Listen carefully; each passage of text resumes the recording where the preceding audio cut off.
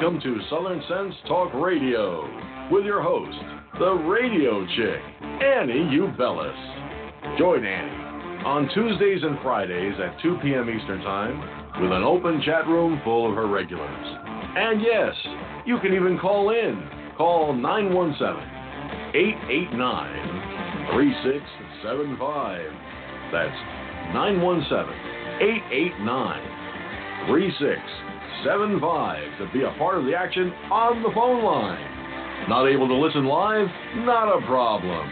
You can always catch Annie, the radio chick, and Southern Sense Talk Radio podcast in archives at southern-sense.com. So sit back, relax, and enjoy Southern Sense the right way.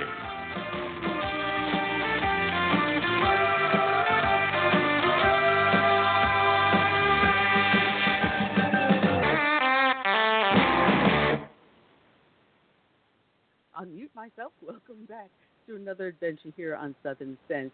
You're listening live on Blog Talk Radio, SHR Media, the Lone Star Daily News.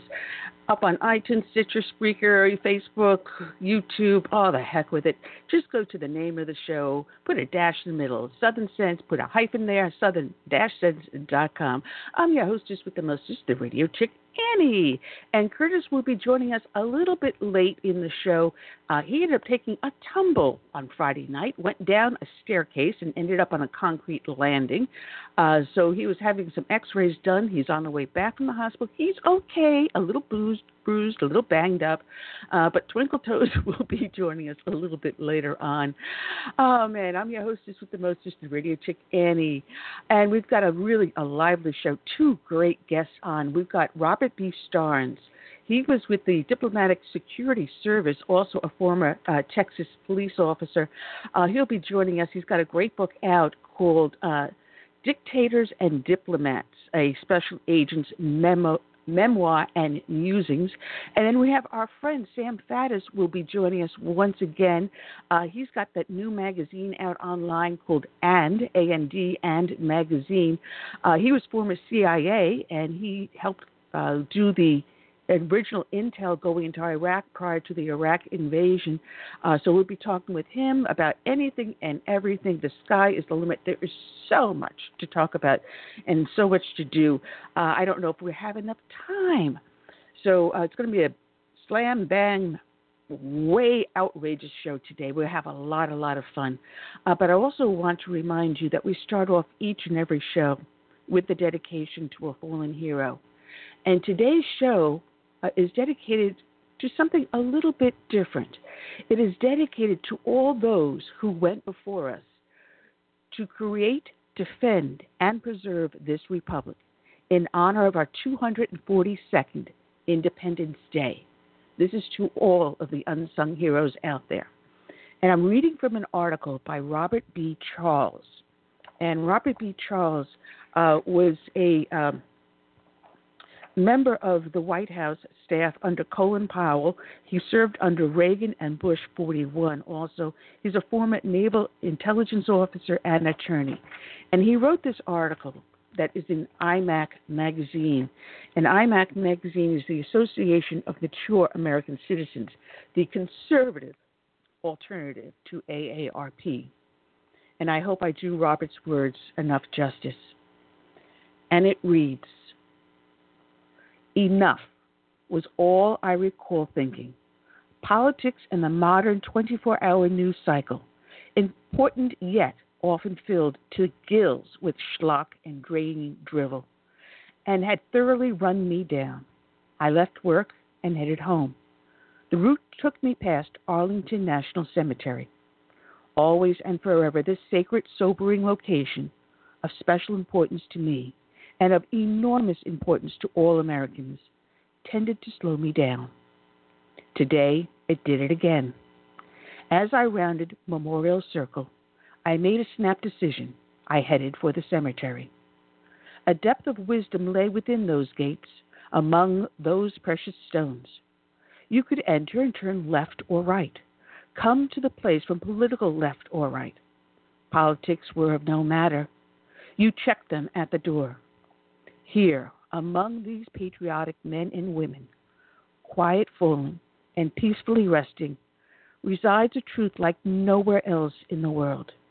It slows the heart, inspires a mind, lifts the spirit, secures the soul, and restores faith. There is something alive here that escapes all words and completes a man. Perhaps that is not entirely true.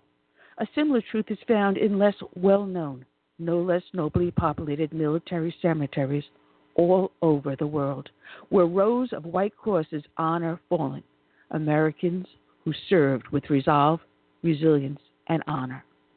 These cemeteries can be found across America and all over Europe, Far East, and points between.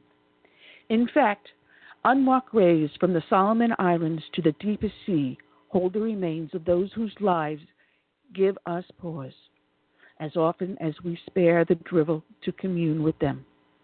You see, these American souls are why we have everything we today enjoy, from free speech and abundant options for worship, affiliation, reading, and writing, to material comforts, public health and safety, fairness in education, employment, and the freedom to raise our families as we wish. Without them and what they rose to do, we would have to be nothing. This is why time among them is arresting. In fact, for me, time stops. It did that day. The day was different from any other. That is why I bring it to you now, to convey the message left by these stones and to let you take it where you will. Buried in this cemetery are my father, paternal grandfather, and grandmother, maternal grandmother's two brothers, World War II, and great-grandfather, World War I, and great-great-grandfather, Civil War. Their stones are known, and on this day I walked to each. Also here is the memorial to 6 good friends with whom I served, who all died on September 11th, 2001, where I often sat, but on that day, by the hand of Providence, for an unknown reason, I was not. I visited them too. The walk was long, depth of thinking much like plumbing the black of an old well, but far more positive. I knew whatever these souls now reside, they were, every one of them, proud to have once been American, or have been served ideals in this life that we cherish and which, in a manner of speaking, brought them to this very place of rest. You think of many things as you walk among headstones at Arlington or anywhere. Your own morality, but more often the lives once lived. What made them tick, cry, laugh, love, and risk. You may even wonder, as I did that day, whether those above, memorialized here by name, have any way to see that you are moved by what they did. I went from stone to stone, lingered and tried to discern what the silent voices around me might ask of us, living Americans just now. The answer was, in the end, clear. None of us take great risks, suffer loss of time, love, material limb of life, without the hope that somehow this sacrifice will be worth the cost. And if it is life that is lost in this process, the burden of making real the value of that loss falls upon those who are still alive. It is a terrible debt and burden to carry, but entirely real, as transfixing and potentially paralyzing as it is empowering and inspirational. Those who die for love, who wear the uniform of America and risk all for others, when they are gone, early or late, they pass the torch forward to us. This is the point. We are actually called upon, whether civilian or military, young or old, not to forget.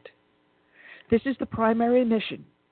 And then to organize our thinking, redouble our personal commitments, refill our hearts, and enliven our minds with the transfer of that nobility, to repay that debt as best we can. The modern phrase is to pay it forward, and perhaps that captures it. I'm not sure, as the debt owed is far greater than our poor power, as Lincoln once reminded us to repay.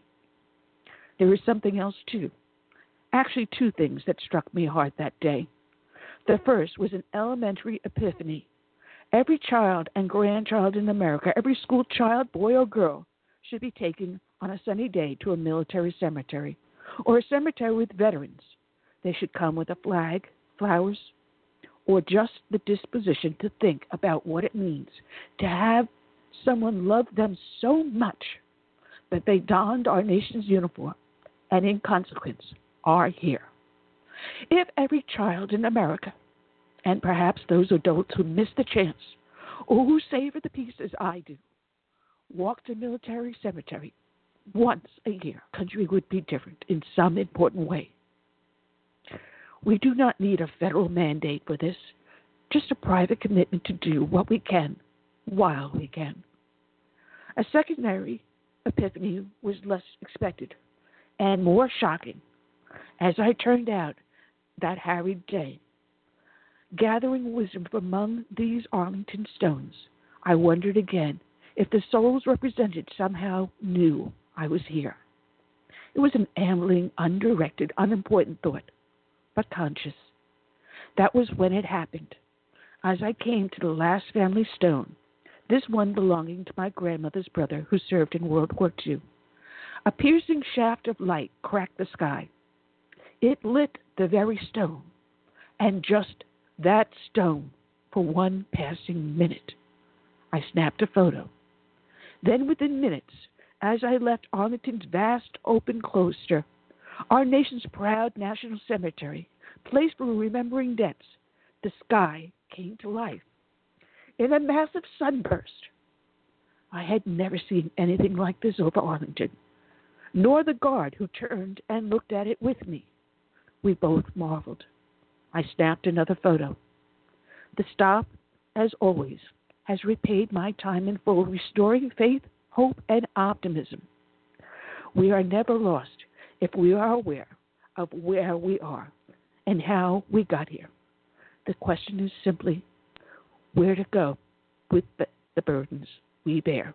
This was written by Robert B. Charles, a former Assistant Secretary of State to Colin Powell, former Reagan and Bush 41 White House staffer, former Navy intelligence officer and attorney.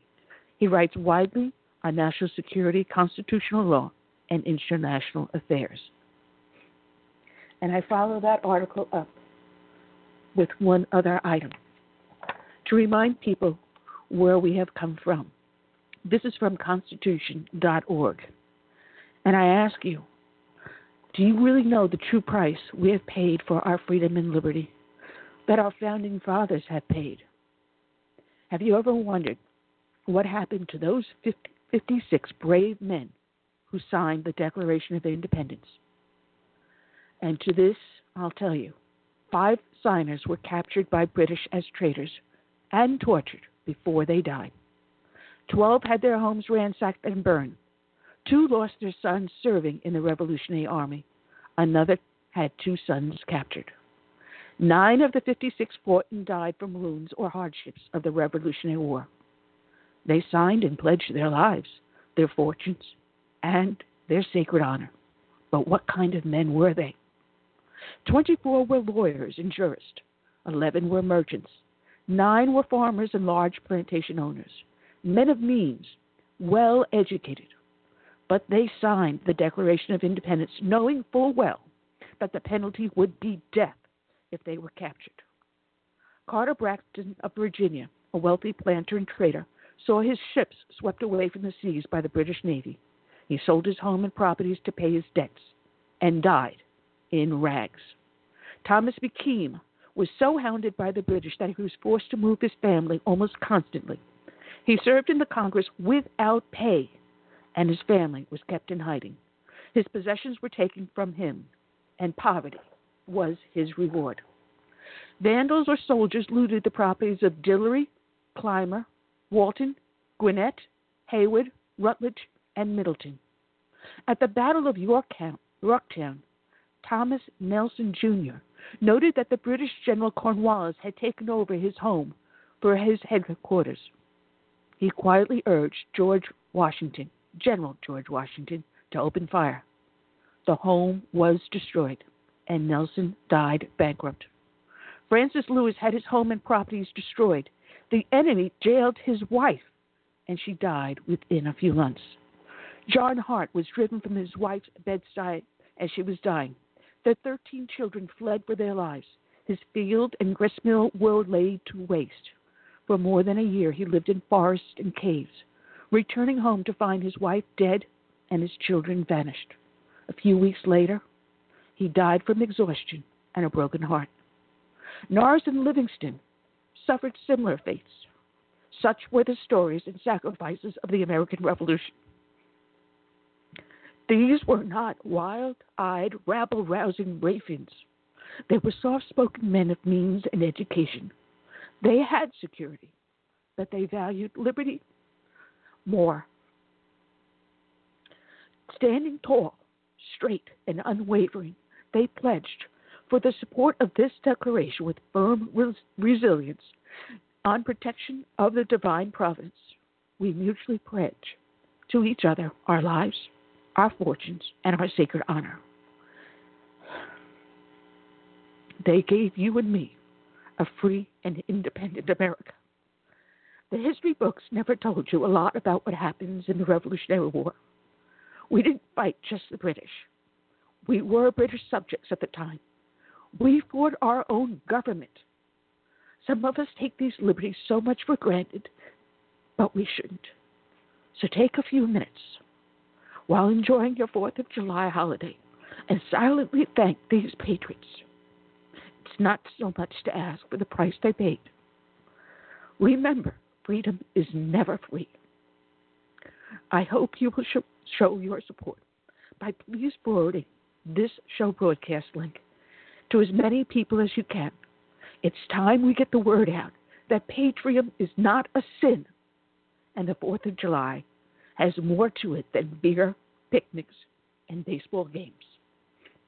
Today's show is dedicated to all of these brave men and women who fought and today still fight to preserve this republic. We dedicate it to all those brave men and women, and also to all the first responders who every day don their uniforms to protect and serve.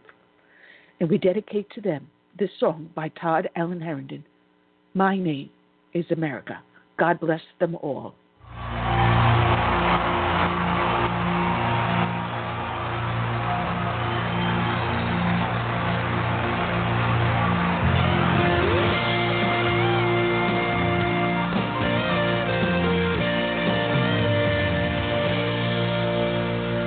Born in the grip of oppression, I fought for my liberty. I paid with the blood of my people. Freedom has never been free. Now my door's always open to dreamers and friends. When I'm attacked, I protect and defend. Because my name is America. I stand proud and free. My name is America. Don't tread on me. I cannot be broken. I cannot be shamed. If you hurt me, I'll get stronger, and I'll rise up from the flames, and I'll always stand proud and free. I'm America, don't tread on me. America is my name. My strength was not taken from others. Others gave it to me. They believe in the virtues I stand for. My respect for humanity. Now I'm challenged by tyrants who envy my power, but their vicious deeds become my finest hour. Because my name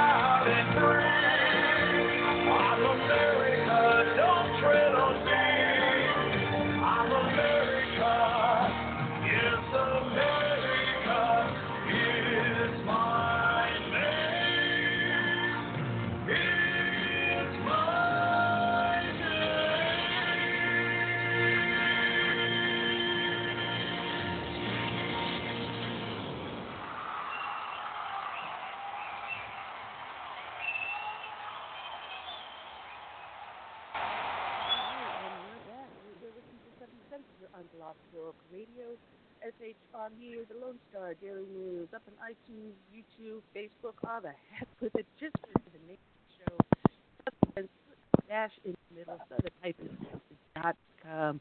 And we've got our first victim up on the line. Let's welcome aboard former Diplomatic Security Service officer and author Robert B. Starnes. Good afternoon, Robert. How are you today?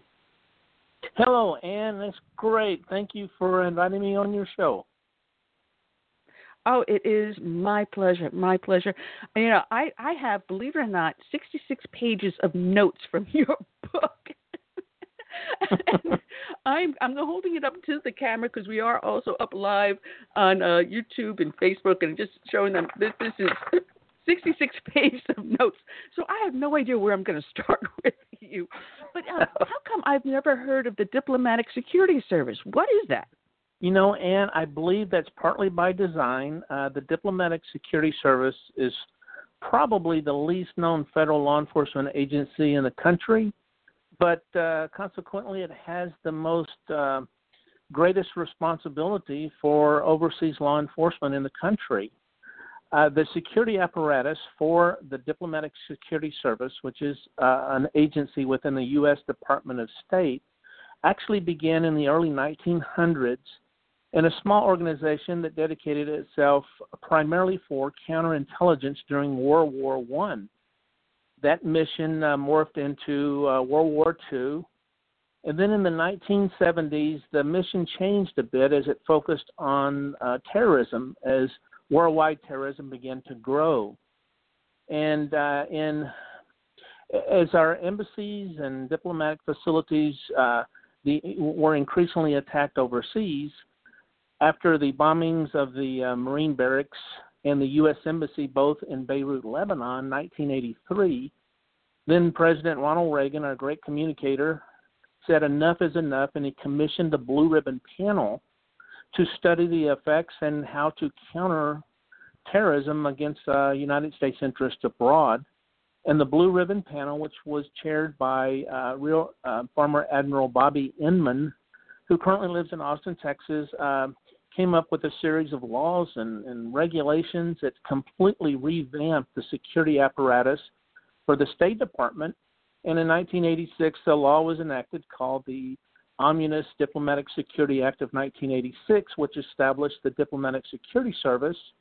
And currently there are over 2,000 special agents assigned throughout the world, and in about 180 posts or so.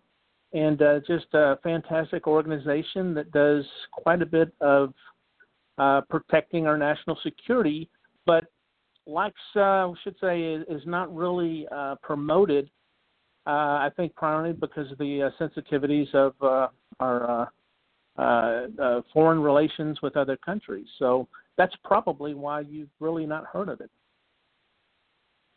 Well, you know, you are a colorful person, and you have a book out called Dictators and Diplomats, a Special Agent's Memoir and Musings. And I'm telling you, it is an excellent book. It's so much fun to read. You are a nut, though, I've got to say, because you were a cop down in Texas. And as a side business, you and your partner were capturing rattlesnakes and selling them to a snake farm? Are you nuts? Well, Ann, I got to say, I, like many other people, were born with an adventure junkie gene, just a risk taker that enjoys exploration and new adventures. And when I was 20 years old, I graduated from the Academy for the Texas Department of Public Safety, which is the state police. I was the second youngest trooper to graduate in the history of the state, was assigned to a little substation called Rosebud. And there my partner introduced me to the hobby of rattlesnaking, and we would go in the wintertime in hay bales and barns and snake dens and capture our rattlesnakes. Of course, we didn't make a lot of money back then, so we supplemented that by selling our snakes to, believe it or not, a place in New Braunfels called the Snake Farm, $4 a pound, and I got to say, it was quite an adventure capturing these reptiles. Oh, you were talking about also the owners of the snake farm, and they themselves were colorful. As I understood it from your book, one of the owners, the husband, his brother was killed because he mishandled one of the snakes. The snake farm is really an interesting place. It's open for tourists. They're just outside of New Braunfels, Texas, and back in the day, I believe it was 1983, when we took our snakes to sell. It was off season for tourism, and the owner gave us a personal tour. Of course, he showed us all the scars from his snake bites while trying to milk the venom, and shared with us this tragic story of his brother, who also owned a snake farm in Louisiana, was bit by a king cobra while milking it, and of course, within minutes later, had passed. But a colorful, interesting place, this snake farm. You know, I entered the police academy in '86, and actually I was, I think, third or fourth oldest in the academy class. I was not the youngest. I was one of the oldest. So we came from opposite ends of the spectrum there. But, you know, reading the books and the dedication really touched my heart, because people don't understand the burden that is on the family of someone like you who serves. And your wife and family put up with a tremendous amount, especially when they were in Guatemala. And you're spot on. And I have the greatest family that any man could ever ask for. Lovely wife. My wife is Pam. I met in Rosebud. She's a school teacher. And my 4 children, Jacob, Zachariah, Rachel, and Caleb. I dragged them through war zones, a civil war in Guatemala. We lived during a coup d'etat where the government fell in a violent coup in Paraguay. And they never complained. They had a great time. I know when we were arriving in Guatemala during their civil war, the communist guerrilla insurgents had knocked out the power plant. So our first night at the Hotel Camino Real, which is very close to the spot where the U.S. ambassador was assassinated in 1968, we had no lights. And my wife, I thought, well, is she going to want to return home? But she's from Texas pioneer stock, and she said no. She actually had a candlelight dinner, and the thought of Eleanor Roosevelt's comment, "That's better to light a candle than curse the darkness," was practiced by my wife then, and they actually enjoyed the tour. We had some close encounters while we're sitting in the hotel. The communist guerrillas would ever so often throughout the night throw propaganda bombs. Well, we were sitting watching TV in our first floor hotel room when they threw a grenade in pretty close proximity to our hotel room. So it was quite an experience, a bit of a shakeup, but our family endured that, and we had really great tours with the State Department. Man, there's so much to talk about in the book, and I don't, like I said, I barely even know, because I went back over my notes last night, and as I said, there's 66 pages in here. You talk about also your tour in Paraguay, and there was a tri-border area of, if I can get this correctly, Argentina, Brazil, and Paraguay, which was a center for espionage and crime and smuggling and anything and everything you could possibly think of in that area. And you went and traveled into that area because you were going after a terrorist. The tri-border area, a lot of people don't realize, is the largest Middle East terrorist base of operation in the Americas. It's the location where the border of Paraguay, Argentina, and Brazil, specifically the city on the Paraguayan side named Ciudad del Este, which means City of the East. There's a tremendous amount of Arab community that lives there, and a lot of the money that's gained in terrorist organizations is through the gray and black markets there at the tri-border. And in this area, the tour that I served was 1996 to 1999.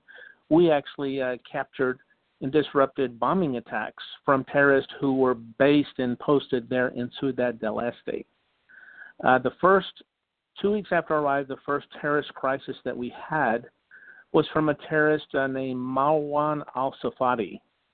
He was a bad dude. He was serving a prison sentence in Canada where he escaped. I believe he was sentenced for selling cocaine.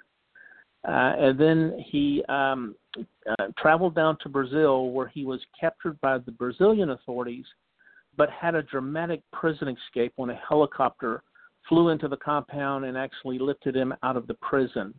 So he was a fugitive from two different governments, born in the Bekaa Valley in Lebanon, very anti-Israeli. So we had picked up intel that he was in the tri-border, that he was in Ciudad del Este, and he had comprised his team of terrorists. One, the bomb maker, had lost a hand in a bomb-making accident when the bomb blew up, took off his hand. So we had really good intelligence that they were planning to bomb our embassy in Asuncion, where I was assigned, as well as the Israeli embassy in Asuncion. So as this situation began to unfold, I really lacked the resources that I needed to be proactive to catch these guys in order to prosecute them in jail if need be. And I will say I am so proud of the United States military. We had a full-bird Special Forces colonel who assigned to the military attaché's office, who came to me one day and said, "Robert, I realize you're short-handed." Had a group of elite U.S. Army trainers in country. We call them snake eaters, just a very fantastic group of guys. And he basically gave me operational supervision of this detachment. And through that, we set up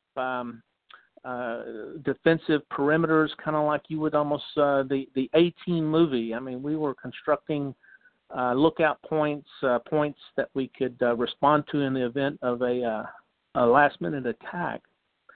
And eventually, this terrorist, we were working with the local police to issue search warrants to go up and capture this guy. A former retired Paraguayan military colonel, donned his uniform, obviously corrupt, helped Marwan al-Safadi through checkpoints around the city, and we lost him.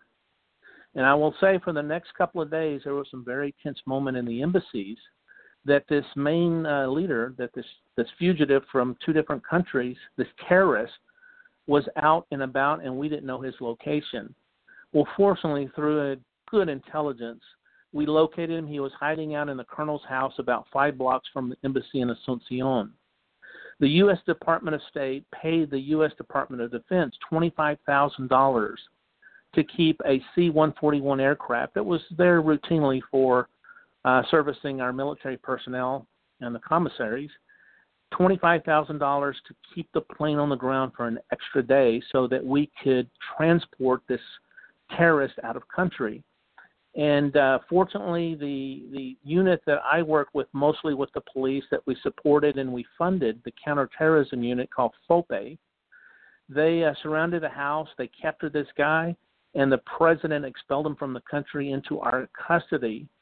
And the diplomatic security agents escorted him onto the aircraft and flew him back to the United States, where he was ultimately prosecuted. So a great, successful story. Well, I want to talk to you about FOPE because that's something I've never heard about also.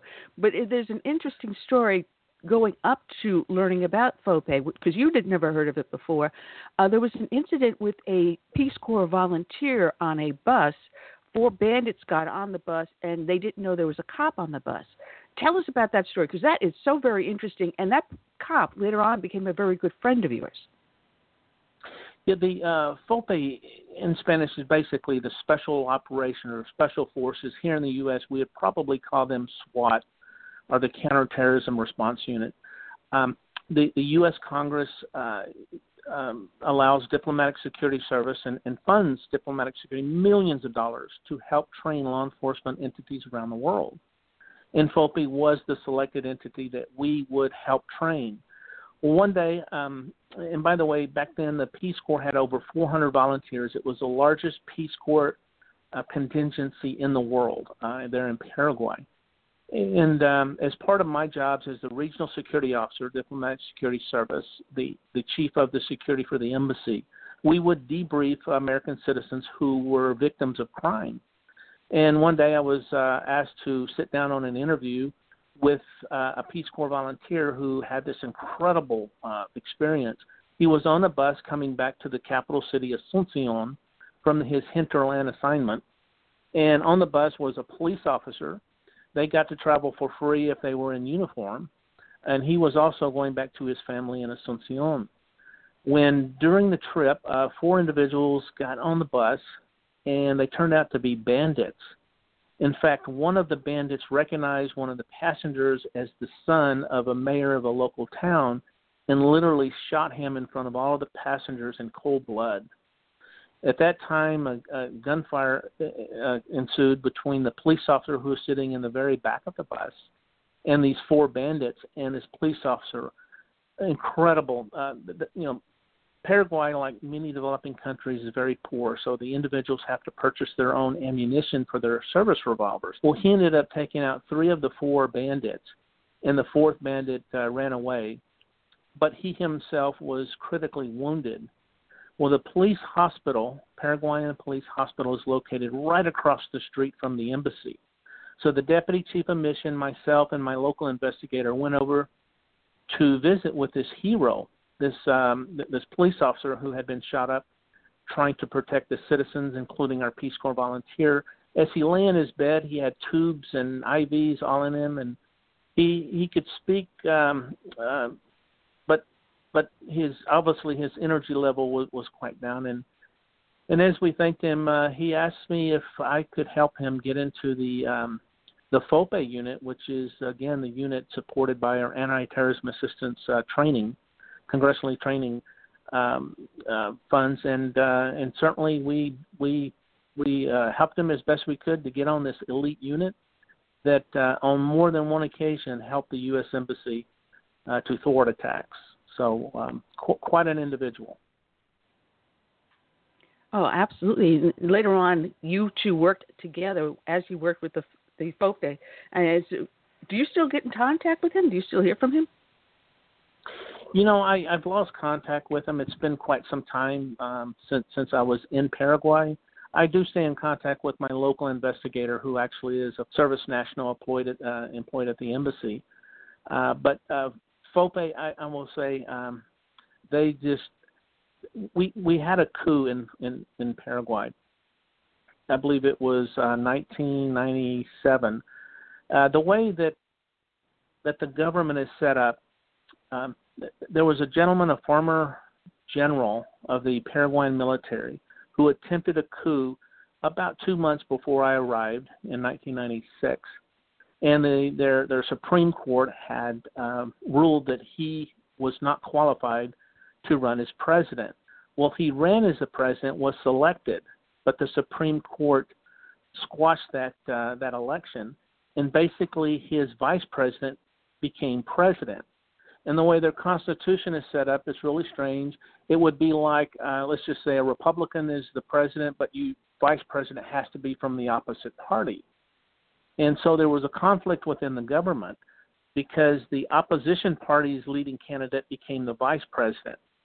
Well, as the disagreements between the government increased, the vice president was assassinated about, a few blocks from the house that we lived in. And we all knew that if this was not brought under control, civil war would quickly ensue.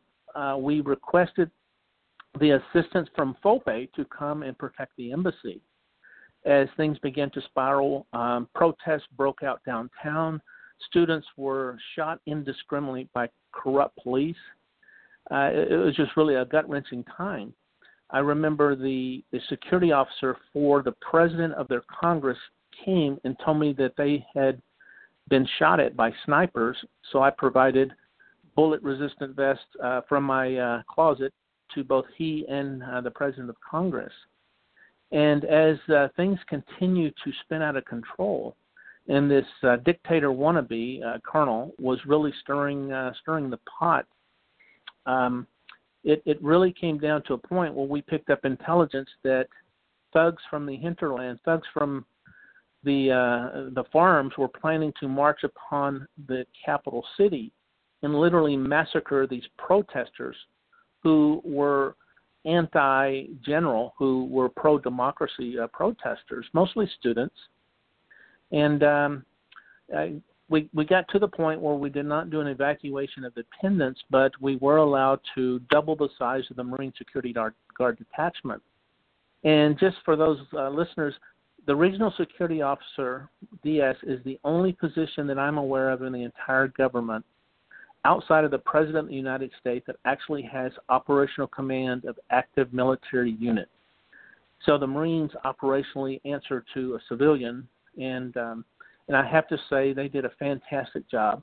When we finally got to the point to where we knew that these people were planning to siege the embassy, it was a hot night. It was a very uncomfortable night, and I've got to say the Marines held their positions well. FOPE, which was, again, the unit that we pumped millions of dollars into training and that were quite loyal to the U.S., were locked down in their barracks by a corrupt chief of police because they did not want to support us. Well, the FOPE commander, when things got really hairy, countermanded that and sent his troops to the embassy to help protect our ambassador and our facility. And as things got to the 12th hour, the military was called out, and the order was given to massacre the students by the military, but they did not follow that corrupt order. And I've got to say it was a really special time because our ambassador at the time, Maura Horty, she was as tough as nail, but as fair, 5'1" and just a giant. She called me over and she said, "Robert, we've got a visitor coming into the embassy. Could you please make sure he gets in safely?" So me and the FOPE commander ended up making our way to the top of the compound, which is about a 15-acre compound, and we whisked in the president of the Congress, who was in succession to be the next president. And unrehearsed, no schedules, other individuals from the government started showing up to the embassy. And as fate would have it, the entire government, the next government, was chosen right there inside the embassy, working alongside our political officers, our military attaché, security forces. And it was just a special time that really has never been reported to the way that I share in my book. And it's a dream for the Foreign Service that you would actually be able to participate and assist the government to maintain democracy. And I'll never forget, not many people in that room saw this, but our ambassador, she stood 5'1". She stood toe-to-toe to a very fearful president of Congress and basically grabbed him by the jacket and said, "This is your time. This is your destiny. You need to go out there and take control of your country and to protect your people." And she was able to speak courage into him. He left, and along with his selected cabinet, went out sworn in as the next president of Paraguay. And this dictator wannabe, the retired general, got on his plane and went into exile to Argentina. So democracy in that country was saved that night.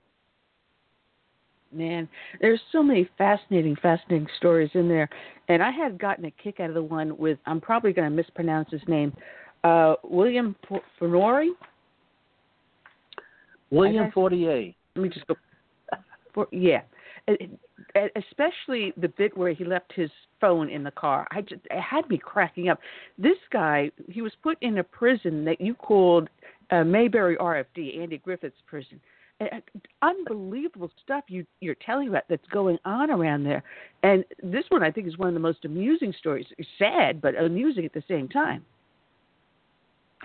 Well, it really was. And I have to say, living in South America, you can still see and feel the Nazi fingerprints. And we were, part of our job as a regional security officer is to do criminal investigations. So amongst my counterterrorism duties, I received a lead from the U.S. Marshal Service, who had asked to track down an individual that they had warrants on who had absconded from prison there in Austin, Texas. I was very doubtful that we would find this guy because all we had was a telephone number that was from a hotel. Well, the Germanic culture there, very good keepers of paper and documentation. The hotel was able to find the original reservation this guy had made many, many years earlier. And the gentleman who had made the reservation for our now South African fugitive, Mr. William Fortier. And the police, working with their investigators, I was astounded at how advanced, even in a developing country, that the police department was. Well, the police department had devised a strategy where they went out and captured this person who had made the reservation for our fugitive years earlier, who he himself was a small-time gangster. And they took him to a building. I didn't know at the time, but it was a building that Paraguay, their former president many years earlier, Alfredo Stroessner, he was a dictator for over 35 years. He himself was from Germanic ancestry, and he had hired some Nazis. In particular, he protected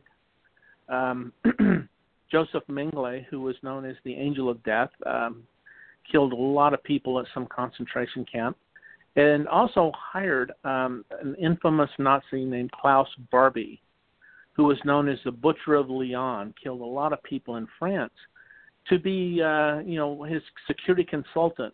And in that, there was this particular building that they used for tortures.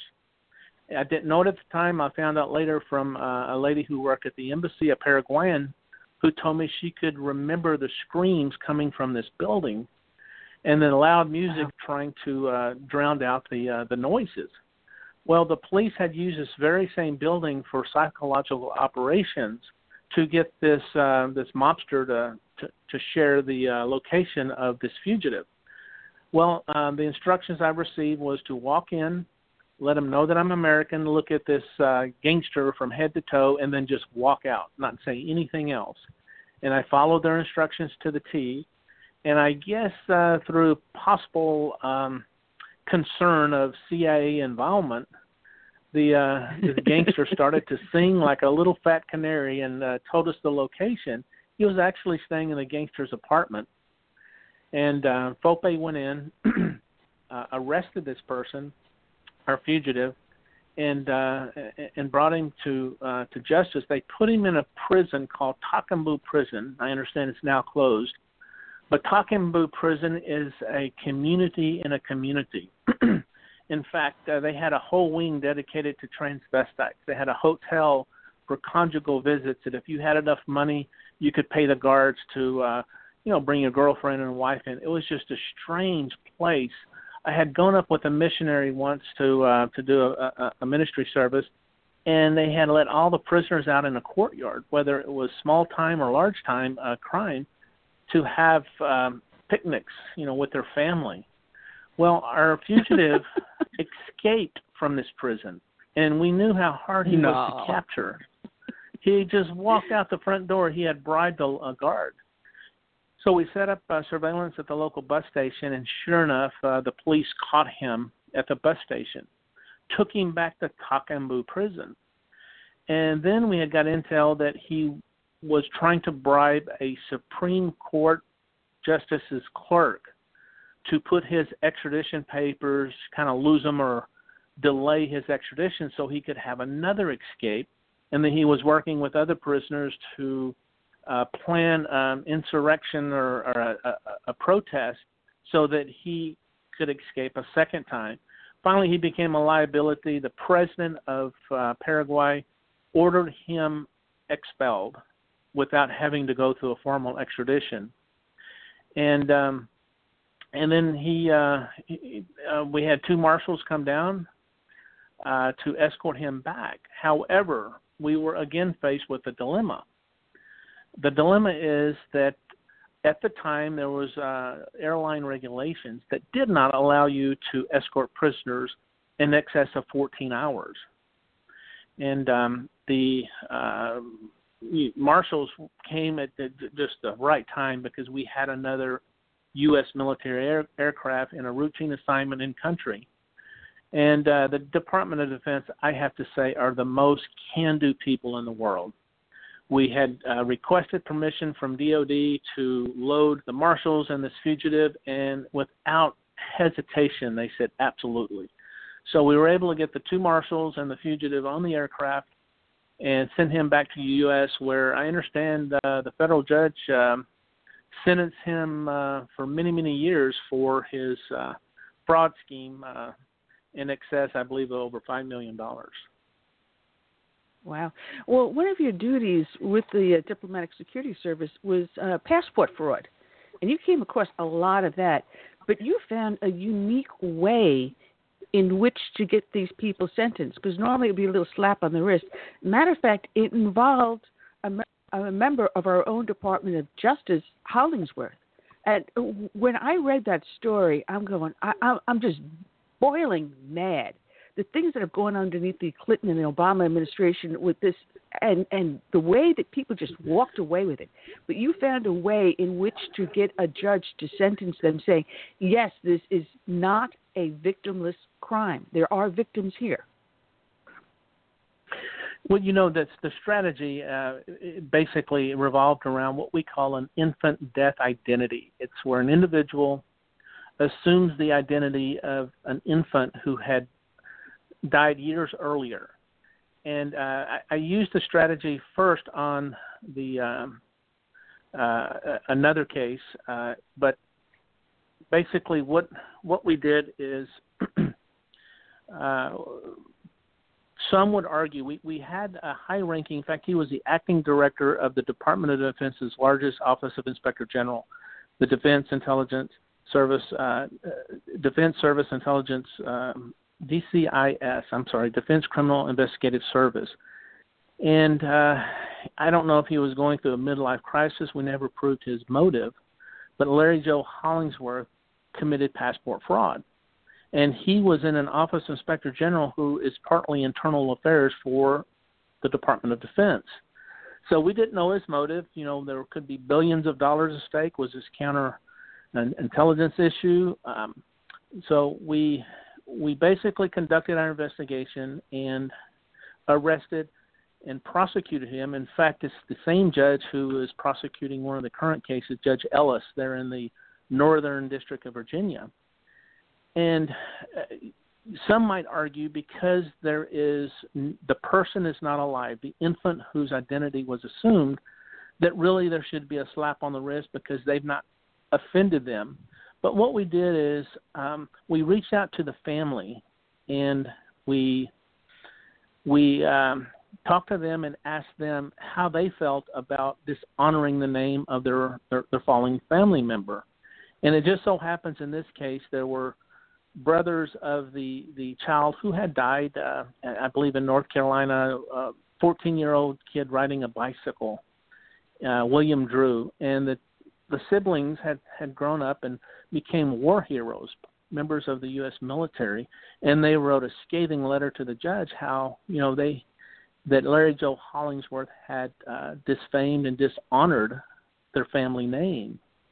And I have to say Judge Ellis gave one of the most creative sentencing that I've ever seen in my 30 years of law enforcement. He sentenced Larry Joe Hollingsworth for 30 days in prison. And he required him to serve those 30 days every weekend, 15 consecutive weekends. So this former special agent, law enforcement officer, had to check in to jail on a Friday and was released on a Monday, had to do that for 15 consecutive times. So what we learned is even though that the person whose identity was stolen and used, there still are victims involved, and that is the honor of the family's name, and it worked quite well. Well, the funny thing is Hollingsworth, his boss, Mancuso, stalled you every place he can, covered for him every place he can. Not only was he convicted of a felony, he was allowed to keep his firearms. He was allowed to retire. Matter of fact, he stayed on the job for an additional 6 months so he could retire. And then it cost the taxpayers $750,000. This is outrageous. It was, and I am so glad that we have Senator Grassley. He got involved and he opened up an investigation. And Senator Grassley found out so much information to where Donald Mancuso, who later actually was nominated to be the office of the Inspector General for that DCIS, and he fought that nomination. In fact, he never was nominated based upon Senator Grassley's involvement. And it was so unfortunate because apparent friendship between Mancuso and Hollingsworth, he should have been terminated and lost his retirement. But they kept him on the books even as a convicted felon so that he could get his retirement, which, again, is a double standard, which we seem to see nowadays that there are two standards of justice. But I'm so thankful that Senator Grassley stood up and made known all of these wrongdoings that had been done by members of the DCIS. Robert. There's so much to discuss in the book. I just want to mention, because you had mentioned that there's a large Arab community in South America. There's also, I want to point out, a large Arab community in the Caribbean, because my mother lives in the Virgin Islands, and on 9/11, she could hear their compounds celebrating. But I found it ironic that when you were later on stationed in Libya, the only way you could speak to one of your counterparts was if you spoke Spanish. So, the connection between South America and Central America and the Arab world is rather curious, considering the illegal aliens coming across our southern border. I found it very, very curious. But, Curtis, go ahead. Mm-hmm. Robert, I came to the show a little late today, so you guys may have covered this subject, but I'm going to ask it anyway. We all know what went down in Benghazi, but what should have gone down once we were alerted that there were problems, we were being overrun at the embassy. What should have gone down? Well, Curtis, thank you for that question. And let me just preface that what happened in Benghazi that made the movie about, that happened after I left the organization. However, I was on the first diplomatic team, the first diplomatic envoy to go back into Libya, reestablish relations since our 24-year absence. And when I was there in Libya, I did make my way to Benghazi. And Benghazi, I've got to say, it was years before that assassination of our ambassador. It just had the feeling that you had to be careful where you went, who you spoke with. In fact, I had a situation to where I love history, and I wanted to take a photograph just for posterity's sake of the old, famous, historic consulate there in Benghazi. And it was getting late at night, so when I took a picture of this building that I thought was the former consulate, the flash cube went off. And it was like hitting a beehive. Many individuals started pouring out of this consulate. And we did have a Libyan intelligence service there for two reasons: watch what we were doing and to protect us. Well, it literally took these intel service officers to step in front of these men who were coming out of the building, and come to find out it was the headquarters of the Revolutionary Command Council, which are the fanatics of the fanatics. And we had a situation there, and this was in 2004.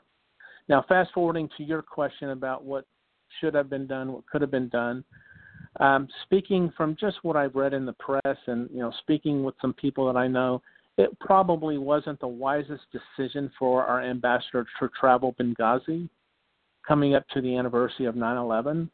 So I would say if, there was a do-over, that would certainly be something to take a look at. But we were in a place where we didn't have enough assets to deal with the type of response that happened, the attack. And again, it was just a bad decision all the way around to make that trip on the anniversary of 9/11. And it's so much interesting to talk about in the book. We've got our next guest, Sam Faddis, up on the line. So, Robert, I don't know if you want to hang out with us as I bring our friend Sam Faddis on. But your book is Dictators and Diplomats, a special agent's memoir and music, if I can even talk right, memoir and music. Matter of fact, there's a link on the show page, so as people are listening in, especially to the podcast later on, they can click on the link, go directly to your website, which is nobilitypress.com, and check out your book and music. So if you want to hang on, you're welcome to stay with us. Well, Ann, thank you, and Curtis, thank you both for having me on your show, and I'd be delighted to come back in the future and share more stories if desired. Oh, there's so much to talk about, Robert.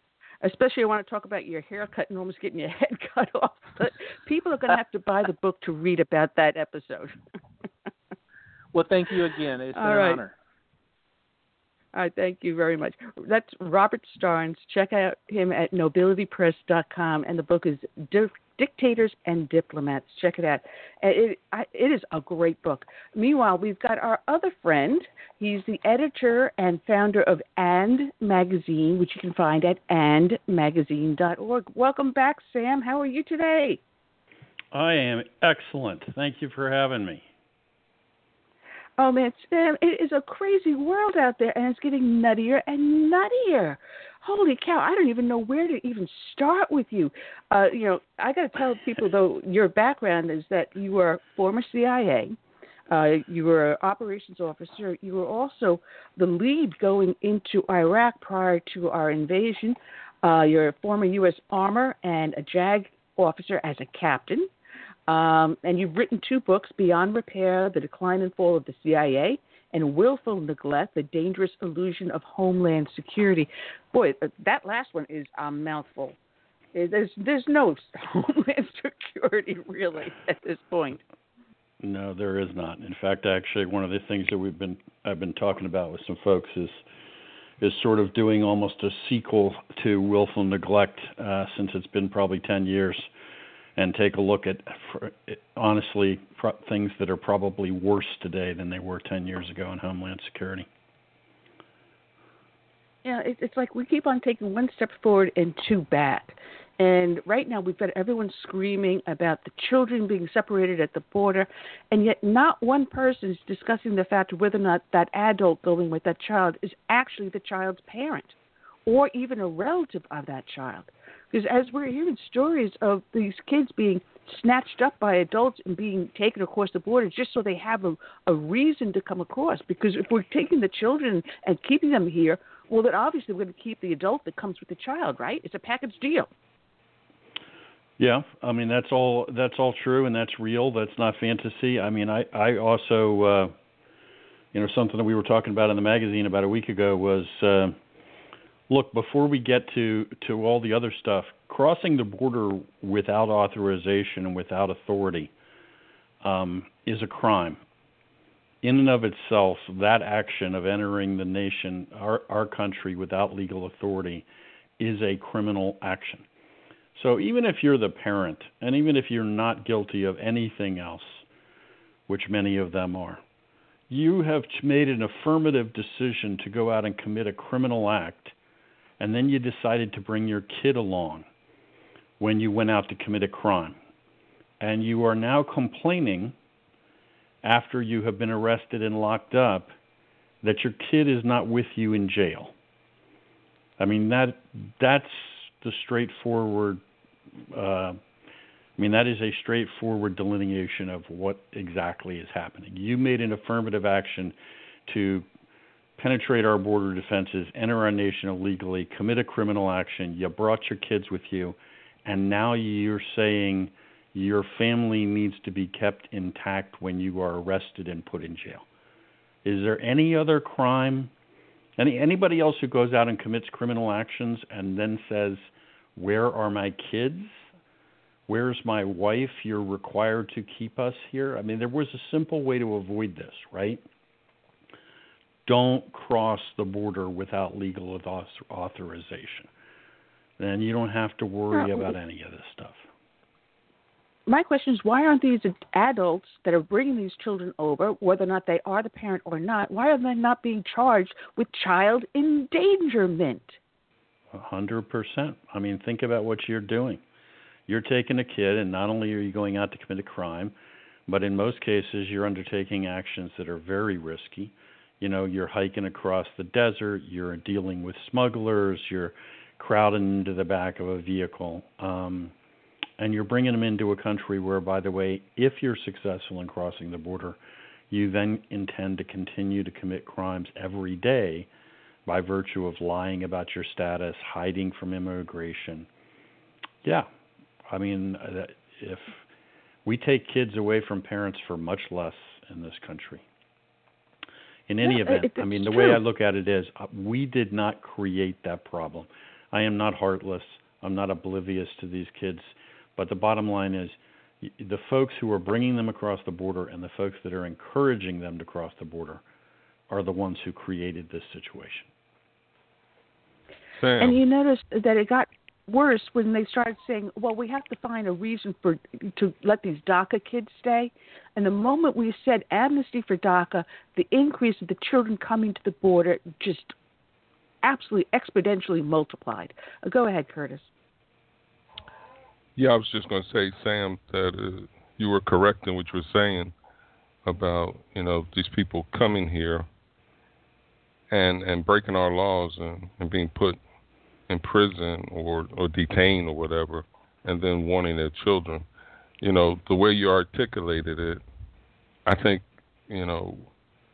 Trump is good at doing, but he can't do it by himself, Our lawgivers and lawmakers, they need to grow a backbone and stand up to these allegations by the left. I mean, a lot of this stuff was going on when Obama was president, and we didn't hear a word out of the left. So I think we just need more fighters on our side. That when these guys come up here with this notion that we are separating kids and this and that and the other, and they living in cages, I think our guys on our side should stand up and say, hey, what you're saying is propaganda. It's not really what's happening.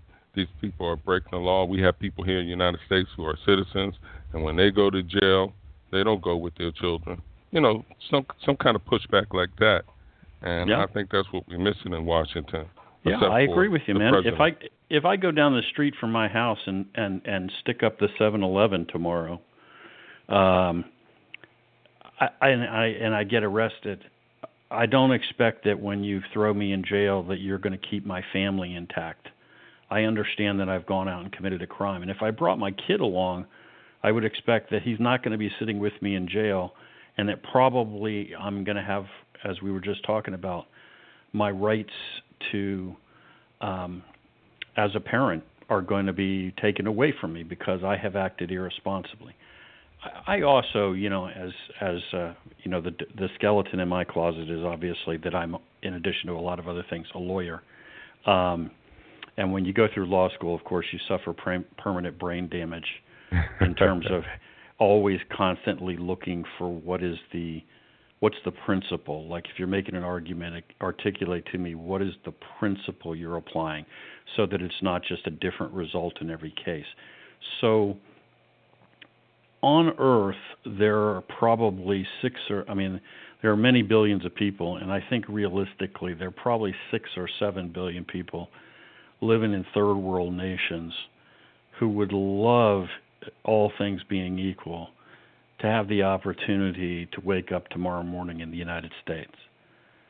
So why are the only people that we care about when we're bleeding hearts the ones that happen to be geographically advantaged and can walk to our border? I mean, if we're going to open the border and you're going to tell me that anybody who lives in a place that's not as nice as the United States has a right to come here, shouldn't we be flying people here? I mean, why does the entire Indian subcontinent, 1.5 billion people, not have a right to walk into the United States just because they're not as close as the Guatemalans? Or how about all of sub-Saharan Africa? There's a whole bunch of people going through hell every day. Why aren't we worried about those people? Just because they can't make it to our border and we're not taking pictures of them? I mean, what is the principle that applies here? We either have borders and we have laws, or we don't have borders and we don't have laws. We can't just sort of apply based on whether or not you managed to get here. That's silly. And I do think that a lot of this at this point is just pure propaganda. I mean, I joke with my wife all the time. Before if I frankly don't look at CNN all that often, but if I am going to log on to CNN's website, I can tell you that 8 out of the top 10 stories are going to basically be Trump is bad. And what exactly the way in which he is bad will vary every day to some extent.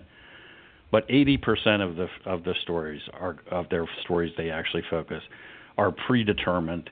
Trump is bad, Trump is mean, Trump's policies are mean, and they just rotate different reasons to say the same thing every day over and over. Yeah, even if it's something good that the man does, they will twist it and make it a negative. Yeah, look, I've been on the program and we've talked about Trump many times, and there are plenty of things that Donald Trump does that I wish he did differently, starting with messaging and tweeting. But I mean, a lot of times he's articulating policies that are just absolutely manifestly good for the country. I mean, I was talking to somebody, a buddy of mine who was a Teamster for 30 years earlier today on the phone, who writes for Ann magazine, and we were talking about this. Like, isn't it amazing that you have economic policies for 30 years? They consist of two things largely. One, send our industry abroad as a way to escape from any means. And all the laws that were passed to workplace safety, minimum wage, workers' rights, anything you want to talk about, we're going to move everything out of the country because once we go to Pakistan, Bangladesh, and China, we're free of all that. We will pay slave wages. We won't have to worry about workman's comp. We won't have to worry about disability. And simultaneously, we're going to have open borders to bring in a lot of really cheap labor, especially guys that are off the books and illegal, but no bargaining rights, right? You can't friggin' complain about anything. You're going to take whatever the man gives you. In other words, for 30 years, we pursue policies that gut the American worker, right? These are aimed straight at what is supposed to be the bedrock of the Democratic Party, was once upon a time. Labor, working men and women. And yet we pursue these. The party that now claims to be progressive for 30 years has disenfranchised the American worker. And now when there's a guy who finally stands up and says, screw that, we're going to insist on fair trade deals, and we're not letting in unlimited numbers of undocumented workers. Now he's the guy who's branded as being the tyrant, the Nazi, the enemy of the common man. It's like you've gone through the looking glass. The whole world is upside down. It's funny because we're hearing now people say, well, you have our economy is doing so well, we don't have enough employees to fill the jobs, so we have to bring people in. No. Why don't we look at our welfare rolls and see who can go back to work? Let's look at all of our entitlement programs. And I'm not talking about Social Security, disability. I'm not talking about that at all because that's money we paid into, we earned it, and it's ours to take it back out. Social Security, that's not an entitlement program, but welfare, Section 8 housing, food stamps, all these entitlement programs. Let's see who can actually physically work and start the welfare to work programs back up again. I'm sure we will have a glut of employees to fill these jobs. It's crazy. Yeah, plus there are all sorts of other things that happen in a supply and demand economy, right?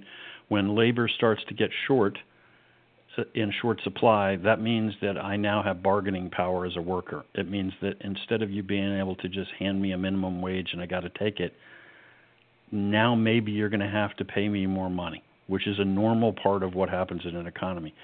Or you're going to figure out a way to mechanize or automate the job, which again is a normal historical thing, right? We've been told for years that you can't have agriculture in the United States without undocumented workers. And yet now there is a revolution in big farms all across the United States with automatic weeding machines, automatic planting machines, automatic fruit picking machines, all this stuff that was impossible without guys that you brought in from Mexico off the books suddenly is possible.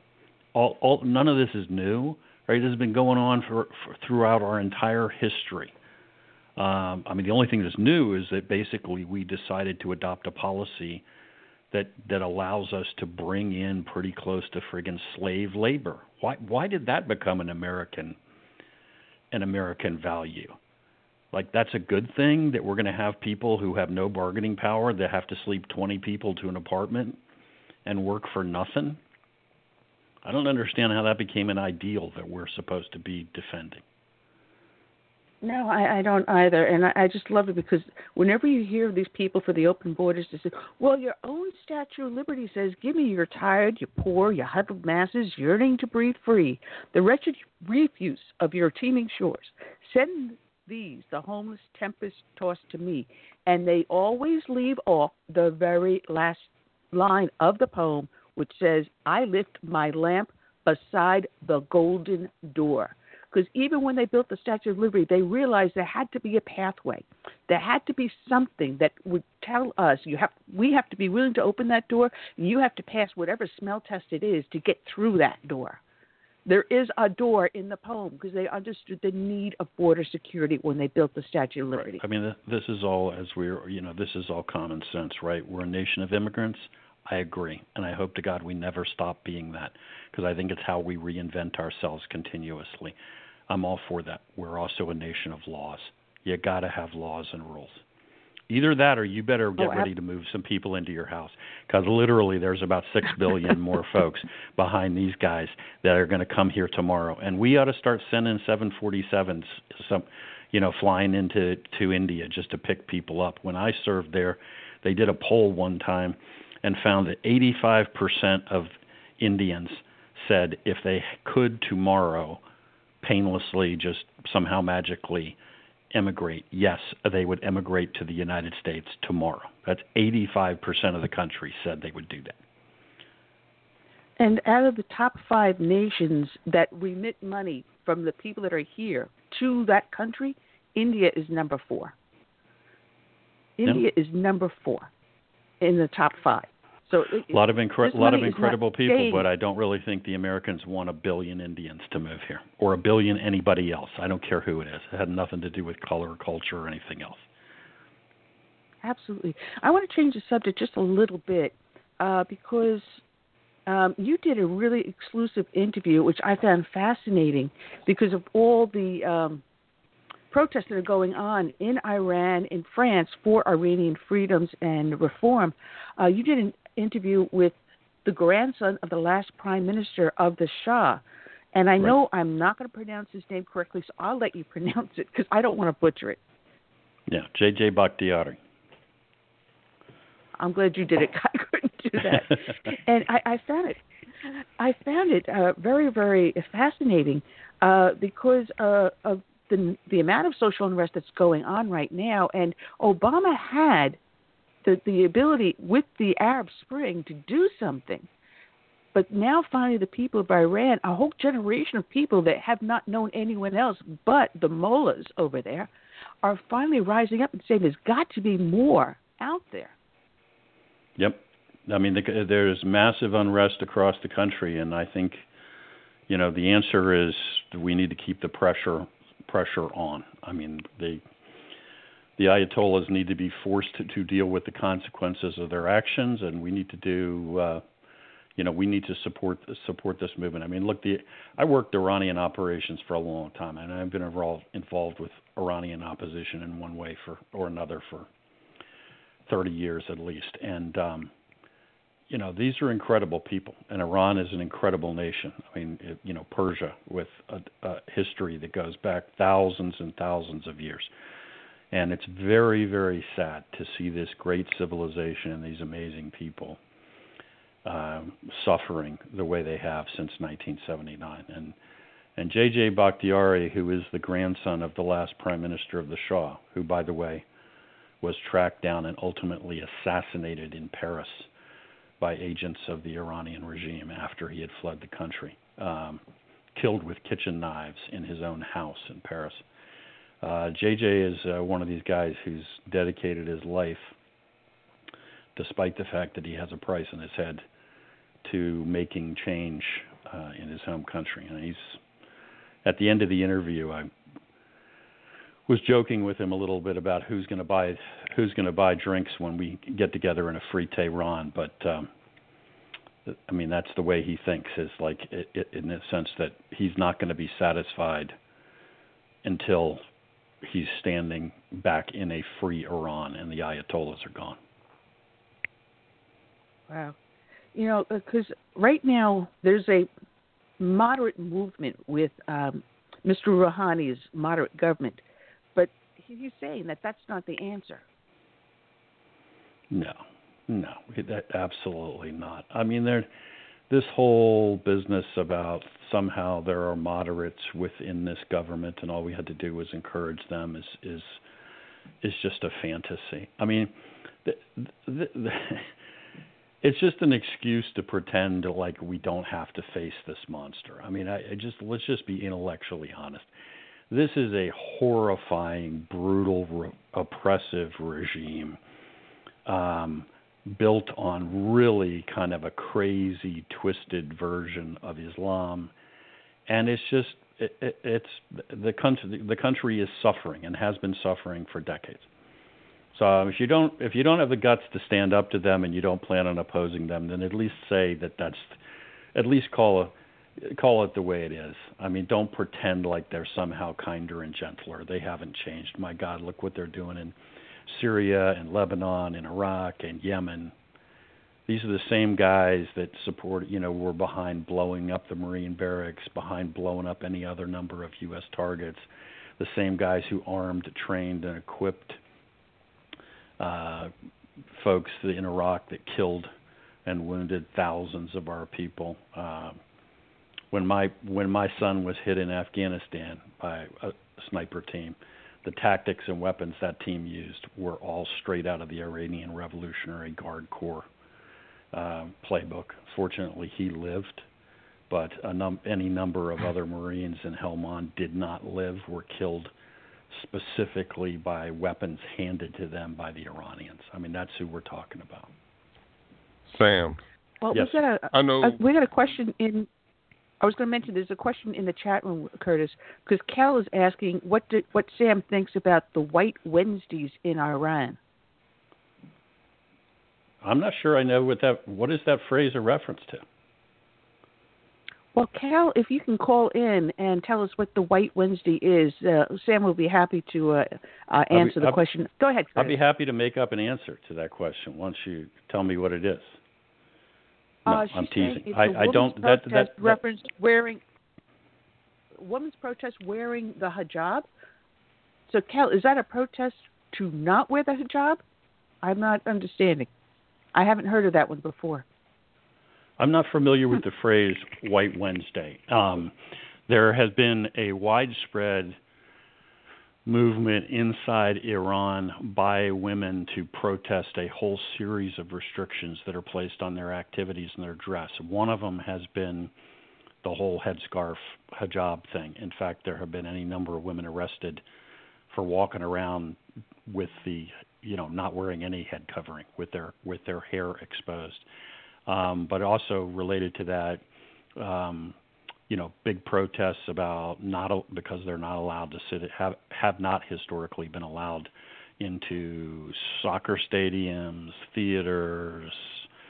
I mean, basically, there are all kinds of restrictions on women that prevent them from living their lives in any kind of normal fashion. Sam. Well, Curtis, go ahead.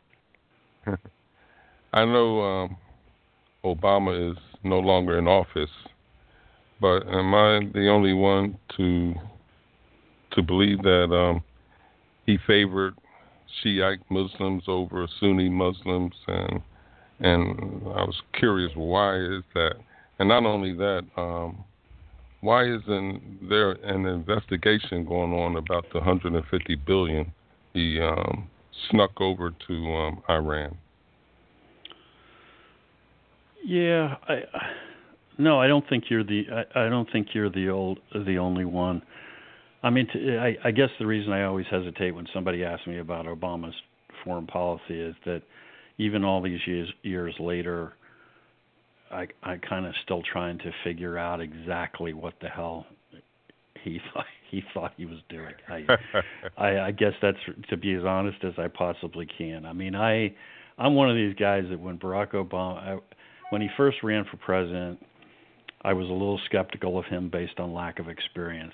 As he proceeded I really wanted to believe in this guy. I really wanted to get behind him. I listened to him and his rhetoric, and really thought these are good and incredibly. If this is real, this could be an incredibly positive thing for the United States. And then ultimately, years later, just end up being incredibly disappointed and feeling like I was lied to, like the guy pretended to be something that he never was. So that's sort of my emotional evolution that's a backdrop here. I mean, certainly in practice, he ended up favoring the Iranians, who are the champions of Shia Islam, and all of their surrogates around the Middle East, and he largely walked away from our historic Sunni Arab allies, like the Saudis, like all the Gulfi nations, So in practice, that's clearly what he did. And I mean, I've worked in the Middle East for many years and have had plenty of differences with representatives of all of these countries. But I just don't have any idea how you can really rationally, factually support favoring the Iranians. I mean, they never changed their stripes one bit. And obviously I don't mean that to say the Iranian people. I'm talking about the regime. I mean, they are every bit as hostile to us today as they have ever been, and they are a major danger to peace and stability. And he absolutely supported them. Let him out of the box. I mean, American Democratic and Republican administrations, following the fall of the Shah in '79, adopted a classic containment policy. Let's try to keep these guys in a box and limit the damage they can do. And it didn't matter whether it was Ronald Reagan or Bill Clinton. Largely, I mean, there's some variations, but largely that policy remained intact. That's the plan. These are bad actors, and they got to be kept controlled. And then we just tore down that whole thing and just said, hey, come on out and spread chaos. And, man, it'll take us. I mean, here's the real hard part. It's just because we change presidents doesn't mean they're back in the box. I mean, they have no intention of willingly going back. It's going to take a long time to get a handle on this. Well, Sam, we've got Cal up in the studio here. Cal happens to have her own radio show. She works with Global Patriot Radio as well as Red Fox Radio. Cal, go ahead. Oh, thank you so much. Annie and Curtis, thank you for taking my call. And Mr. Faddis, it is an honor and a pleasure to speak with you. What you're conveying is so very important. And my question that I brought up in Annie and Curtis's chat room was regarding the women in Iran and pertaining to White Wednesdays.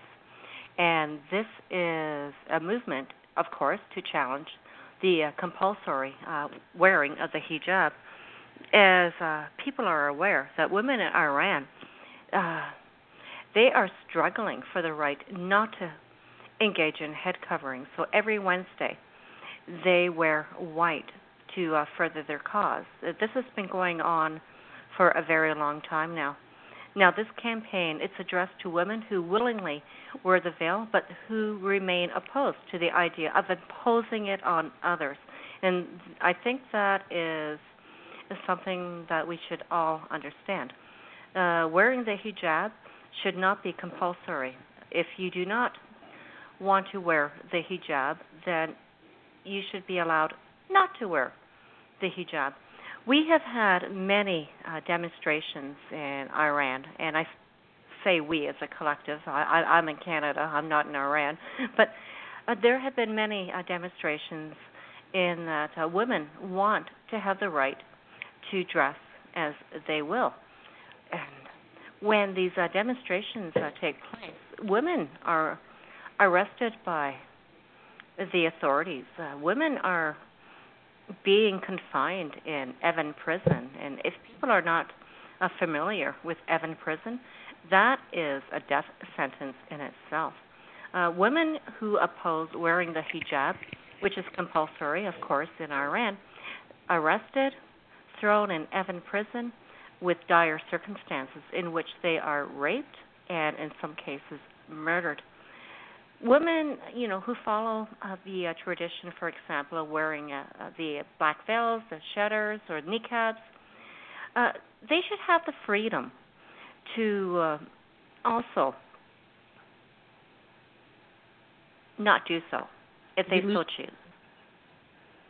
Yeah, well, look, I agree with you 100%. And while I was pontificating earlier about the Iranians, I was also simultaneously bringing up on my computer this White Wednesday thing. So right on. I am now educated on that phrase and on that title, that this is part of this broader hijab movement. And I agree with everything you said. I mean, people have to understand that in a place like Iran, this is not about having the religious freedom to dress in a certain way. This is about the regime prescribing behavior and dress. And when you don't abide by their rules on behavior, dress, so forth, the measures that you are taken against you are extreme, things that most Americans can't even begin to imagine. As I said earlier, I worked Iranian operations for many years, and I know, which means I worked with a lot of Iranian patriots who were working very hard for change. And the unfortunate reality of that work was that a significant number of them over the years paid with their lives. Because the Iranians are no joke, because they are efficient and they are amazingly brutal. And if they catch you on the wrong side of the regime, death is going to be, well, you're going to hope that you die, and you're going to hope that you die quickly, at the risk of sounding morbid. I mean, they are, what they will do to you will be so hideous and so horrifying that I won't even begin to try to describe it. And they will do that to women as well, purely for not dressing the right way or having the audacity to say that they want to show up at a soccer stadium and watch a game, or they want to actually be allowed to participate in organized athletics. All kinds of things that Americans take for granted, these folks will torture you to death for. And yet these are the guys that we were told somehow have turned over a new leaf, can now be constructive partners on the world stage. I mean, it's nauseating. When J.J. Bakhtiari, who was the guy that we were talking about earlier in the interview, the night that the Iran deal was signed under the Obama administration, he contacted me because we have known each other for many years. And out of the blue, I didn't solicit any response. And he sent me a message, it was very brief, and it said, "This is a stab in the heart to everyone that cares about a free Tehran." That was his one-line summation of the impact of that deal. It was, you just sold us out, you have abandoned us, and you surrendered to the Ayatollahs. That's the way he characterized that. Mr. Faddis, you are just so right on the money there. And I have to admit that Iran has been a passion of mine probably since 1984, when I mentored a student from Iran. He was a victim of the fall of the Shah in 1979, and his family smuggled him out of the country, and he came to Canada, and I was his English teacher. And I never really understood about the ramifications of what was happening in Iran. And when we look at pictures pre-1979, look at those beautiful women. They're they're attending their universities, they're attending their jobs, and they're wearing Western clothing. They have beautiful hairstyles, and they're wearing their makeup. And then, boom, 1979 came down, and all of a sudden, we're seeing the hijabs and the niqabs, and it's just really frightening to me in how quickly and Islamic regimes can take over that fast. Yeah. Well, look, this is, I said earlier that Iran, Persia, one of the great historic civilizations of the planet, right? We talk about the ancient Greeks, and Thermopylae and all the great wars and epics, right? When they're talking about making their stand and demonstrating freedom and so forth, who is it that they're testing themselves against? They're testing themselves against the greatest power on the planet of which they're aware, and that was Persia.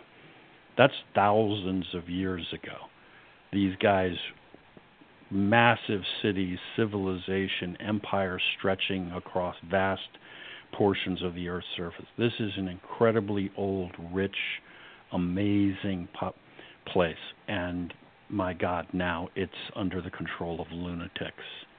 I know that, and true Iranian patriots, men and women, it's just soul-crushing to see what has happened to this place. Absolutely. And you know what, on that note, I'm going to pass it back to Annie and Curtis, my caller here. But I just had to call in and impart that information. And Mr. Faddis, you are doing wonderful work. I cannot thank you enough for everything that you are doing. Thank you, sir. Well, thank you. Well, we turn the show over to Kel every once in a while. That's cool. She seemed great, and she also achieved the almost impossible. She taught me something. That's not easy to do. Well, let me I put it this way. I resist learning very well. When Kel and I get on the telephone together, we're easily on the phone for half an hour talking to each other. And she is an extremely, extremely bright young woman, and I admire her a lot. And I was loving this article that you did, this interview you did with JJ, because it pointed out a lot of the stuff that Trump is doing when he withdrew from that agreement. I'm not even going to call it a treaty because it was never ratified by the advice and consent of the Senate, which made it basically illegal because he did by executive order by bypassing Congress.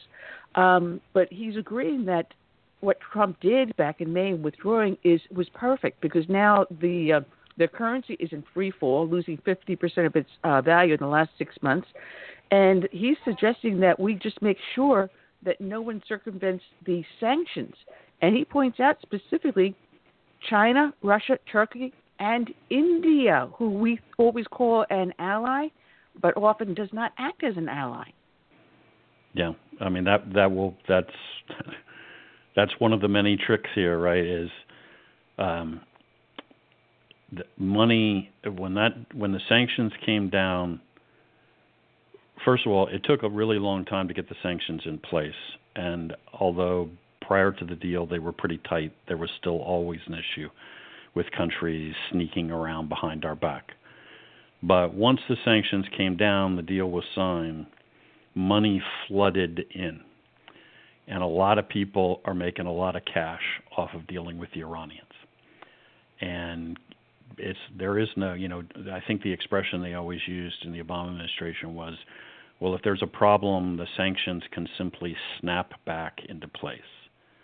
That's ridiculous. There's no such thing as snapback sanctions. Every one of these nations has a million reasons why they just want to not pay attention to us and keep selling stuff and keep buying stuff. And it's going to be a long road, and it will take a long time. I mean, it took us decades to get those sanctions together in the first place. It was an unbelievable amount of work. I used to spend a lot of time in the agency, as did many other people, sneaking around to identify who was lying to us and then selling stuff to the Iranians behind our back and pulling together the information so we could go confront the Germans, the French, whoever it was. And then they would lie to us some more, and then we would show them some more evidence, and then maybe they would finally admit what they were doing, and then we would finally shut down that pipeline. And then, of course, 2 months later, we would discover that they were finding a new way to lie to us and sneak around. So a lot of work. It will take a lot of time. Well, do you think in time that Europe will begin to see our side of the story and align with us against Iran? So here's the thing that I think about Europe, and this honestly applies way beyond Iran. It applies to dealing with the Chinese and so forth. We are the 800-pound gorilla in the room. We are the world's largest economy for all of our problems. we have massive influence over other people. What we don't always do is necessarily use that power. Just flex some muscles and just say, no, I'm serious. Like there are going to be real consequences if you don't get your stuff together. So I am optimistic that with a guy like Donald Trump in the White House, who obviously doesn't care what people think about him and is more than willing to flex his muscles, that we will get the Europeans in line. I mean, there are just some basic bottom line type things. I mean, we talk about Canada. This has nothing to do with Iran. The Canadians are making all kind of noises about playing tough with us on trade. Are you kidding me? Like something like close to 80% of Canada's exports go one place, to the United States. Where are they going to sell their stuff if they get into a trade war with the United States? They're not going to sell their stuff anywhere. What are they going to do? Just sit on it? They have no choice. This is not a Mr. Trudeau can talk all he wants. He doesn't. He's not even in the game. You know, he's the 150-pound guy on the field with a bunch of 375-pound dudes. He's going to get trampled. The result of this confrontation is preordained if we don't blink. He will get in line because that's the way the world works. So will the Europeans get in line? Yeah, if we're forceful with them. It's just it will still. I mean, they'll still try to say things in the light of day and sign agreements, and then pretend like they don't know there's a French company still selling things to Tehran, or there's a German company dealing through somebody in Dubai with Tehran. They'll still do that. But as long as we hold the line, yes, I think we will get them where we need them. Well, now, my other question is that as we pull the rug out from underneath the mullahs in Iran, we're also dealing with Kim Jong-un in Korea. And we do know there's been an alliance between those two countries, especially dealing with nukes. Right. Are we going to be able to keep both of these in play and prevent the advancement of nukes, or are we just whistling up the tree? Can we do it? Yes. Is it easy? No. I mean, I guess it is not an impossible thing. It is not an undoable thing. It is not an easy thing either. It will take a lot of work. I mean, I'm an old spy, so the term trust means nothing to me. I don't understand that concept. People they ask me all the time when I'm speaking, well, how do you ever know when to trust somebody? And it's another one of those moments when my brain kind of locks up on me. I'm like, because I don't know what that means. The answer, I guess, is I never trust people when you're running intelligence operations. There's what I know, what I don't know, there are gradations in between, but none of that has anything to do with trust. It has to do with what information I have and what calculations I've made. So I don't trust the North Koreans at all. They'll do what they have to do subject to Chinese influence. So we will have to make them comply. But we know China is wanting to replace us as the world power, and they're doing it by stealing our technology. You have companies such as GM and GE that have gone over there, and they have to surrender their intellectual property in order to operate. The things that the Chinese are doing is to advance their own country and to destroy us any way possible. So again, you've got now a triangle between North Korea, China, and Iran. So it makes it for a very interesting playing field. And sometimes you listen to these talking heads and they look at it only one-sided, only looking at Iran solely, or only looking at North Korea solely, never putting all the other pieces into play. And then you throw in Iran's relationship with Cuba and Venezuela. It's a huge chessboard that is out there, and I don't think half the people that are looking at it even know that they're not even on the board. Yeah, I mean that's a great observation. I mean, particularly when you're talking about things like China and North Korea, and then we start talking about nuclear programs, we start talking about economic considerations. It is a game that is, it's like three-dimensional chess, and every move you make is going to have ripple effects and ramifications in a multitude of directions.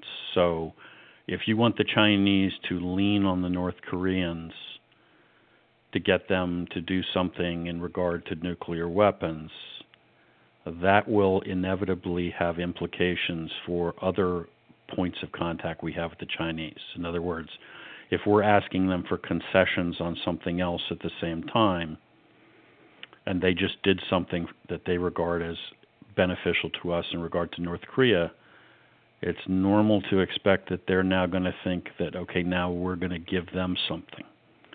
In other words, that they're not simply going to agree to retreat everywhere across the board. Well, throw into that whole thing China's influence. I was going to say, throw into that whole chessboard China's influence that is growing in various countries in Africa, too.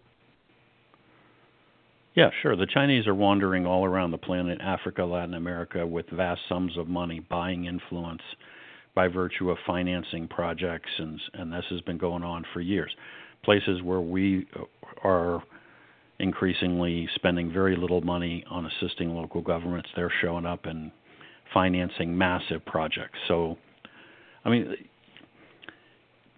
the Chinese are pursuing a policy across the board, economically, politically, militarily, that is focused on replacing us really as the leading power on the planet.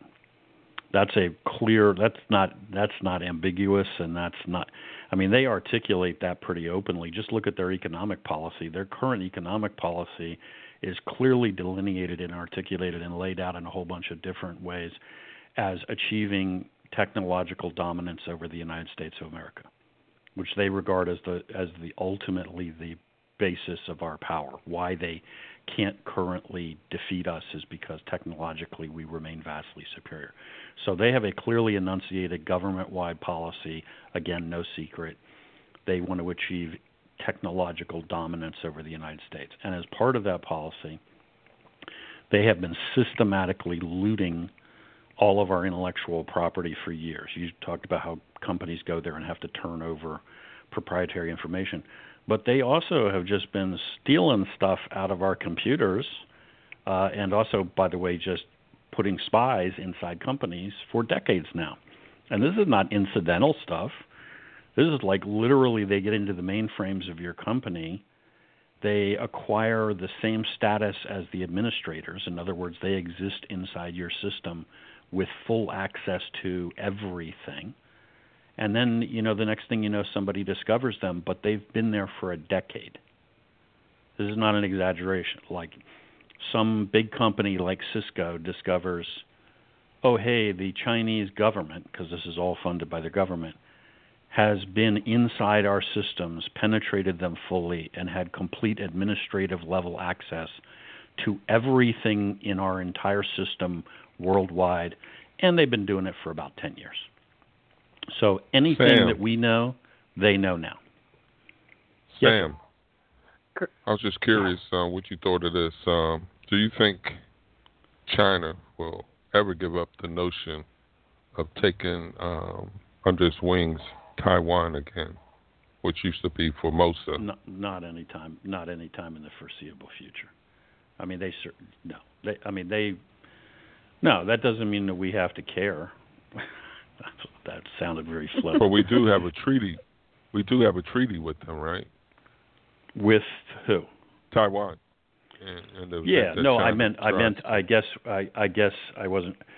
I guess what it means is, okay, that's nice that the Chinese think they should own Taiwan. We don't agree, and neither do the Taiwanese. So I guess that's too bad for Beijing.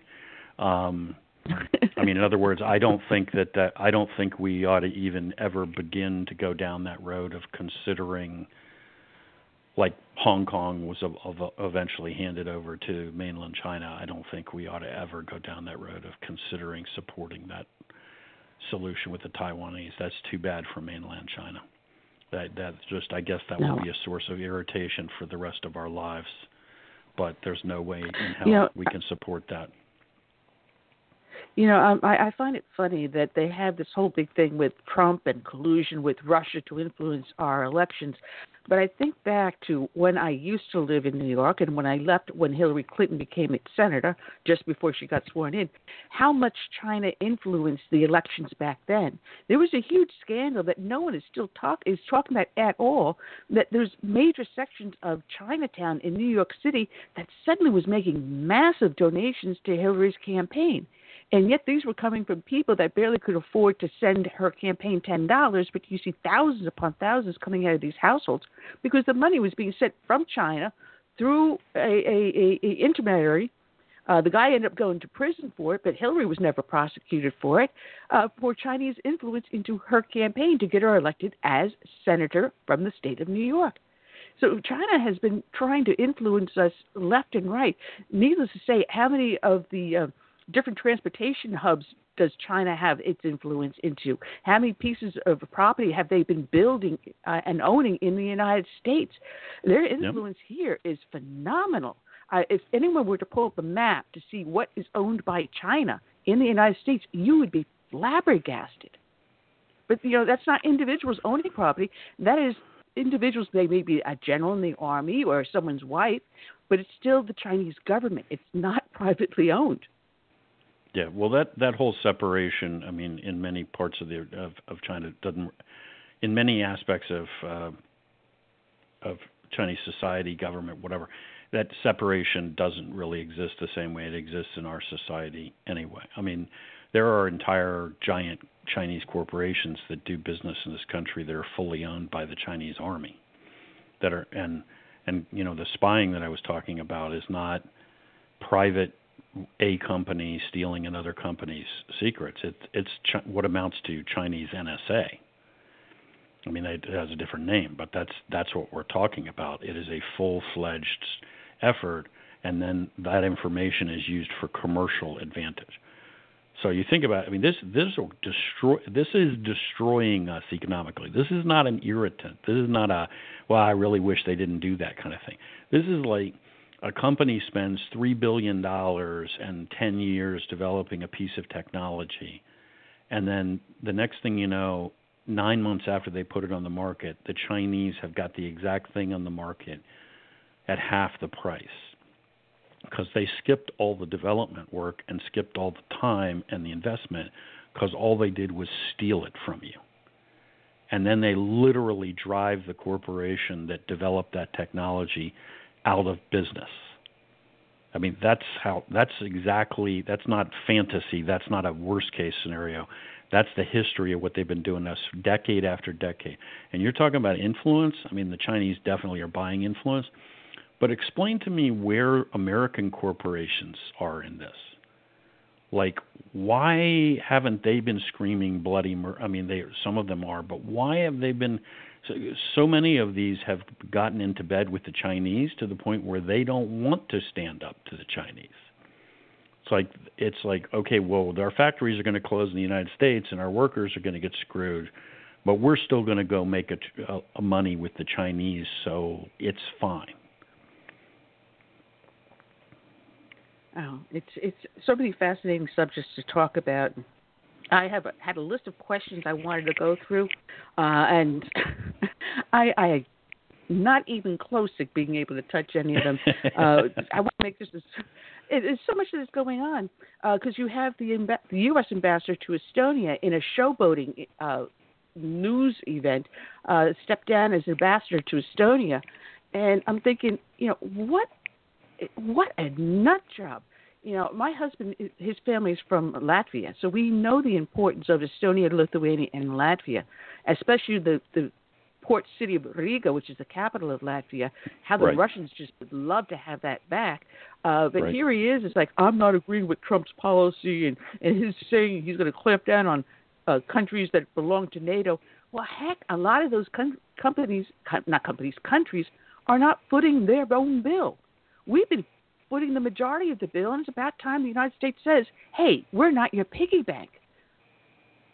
Yeah, also, I got to tell you that I just don't have any respect whatsoever for somebody who's holding a government position like that and then, as you characterized it, is showboating. okay, you're served at the discretion of the president as his representative to this nation. You got up to a point where you felt like you couldn't continue to do that job. Right, wrong, indifferent, I agree with you, I don't, whatever. Okay, and resign, and then go home quietly, right? Turn in your papers to the president. I'm sorry, I can't work on your behalf because there's just too much of a difference of opinion. This is not, you were there as a representative of the nation. You made a decision to step down. You step down, you walk away. This doesn't become a personal political event. This should not be grandstanding, and this should not be you basically using this platform to start a fight with the president of the United States, who, after all, is your boss, right? I mean, it's like anybody in Washington, D.C. You don't like Donald Trump and you can't work for him anymore, then go in the Oval Office and hand in your resignation and go home. That's fine. You can do that. You don't fight him from within, and you don't turn this into a PR event. That's nuts. That's garbage. Well, Sam, we're down to our last 2 minutes of the show. We've had so much fun with you and so much fun with Robert Starnes before. And there's so much to talk about and just not enough time to cover everything. But I'm telling people to check out your magazine, which is a great magazine. You just started up recently, And Magazine, A&D Yep. Magazine, which they can find at andmagazine.org. And you had sent a little message, and I was curious about that. Are you trying to now move this into a brick-and-mortar building or something? Because you said something about building. So first of all, it's andmagazine.com.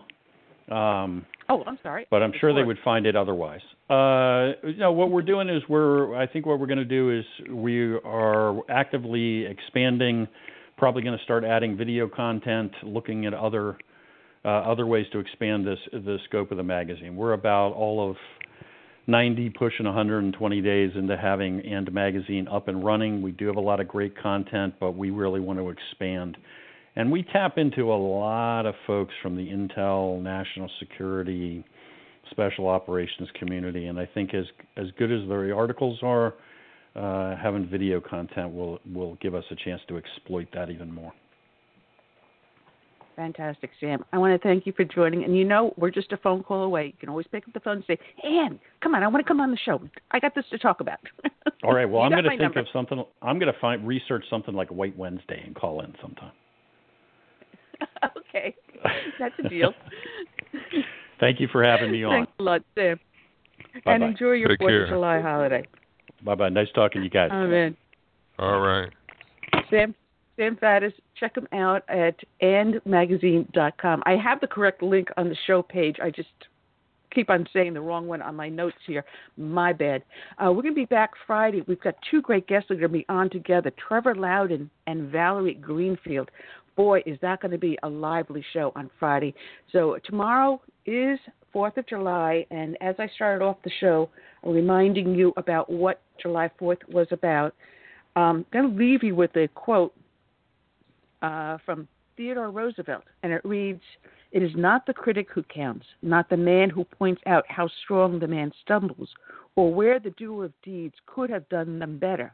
The credit belongs to the man who is actually in the arena, whose face is marred by dust and sweat and blood, who strives valiantly, who errs, who comes short again and again, because there is no effort without error and shortcoming, but who does actually strive to do the deeds, who knows great enthusiasm, the great devotions, who spends himself in a worthy cause, who at best knows in the end the triumph of high achievement, and who, at the worst, if he fails, at least fails while daring greatly, so that his place shall never be with those cold and timid souls who know neither victory or defeat." This is the heart and soul of our founding fathers. This is the heart and soul of our republic.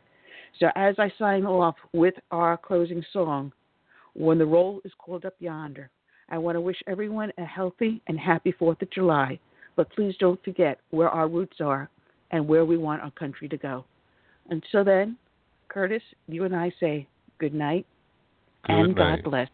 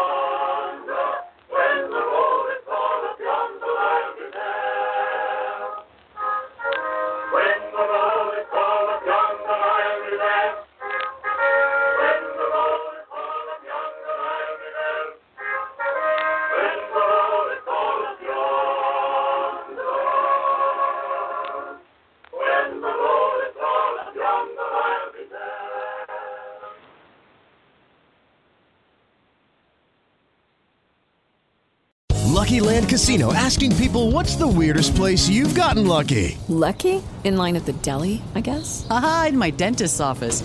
More than once, actually. Do I have to say? Yes, you do. In the car before my kids' PTA meeting. Really? Yes. Excuse me, what's the weirdest place you've gotten lucky? I never win and tell. Well, there you have it. You can get lucky anywhere, playing at LuckyLandSlots.com. Play for free right now. Are you feeling lucky? No purchase necessary. Void where prohibited by law. 18+. Terms and conditions apply. See website for details.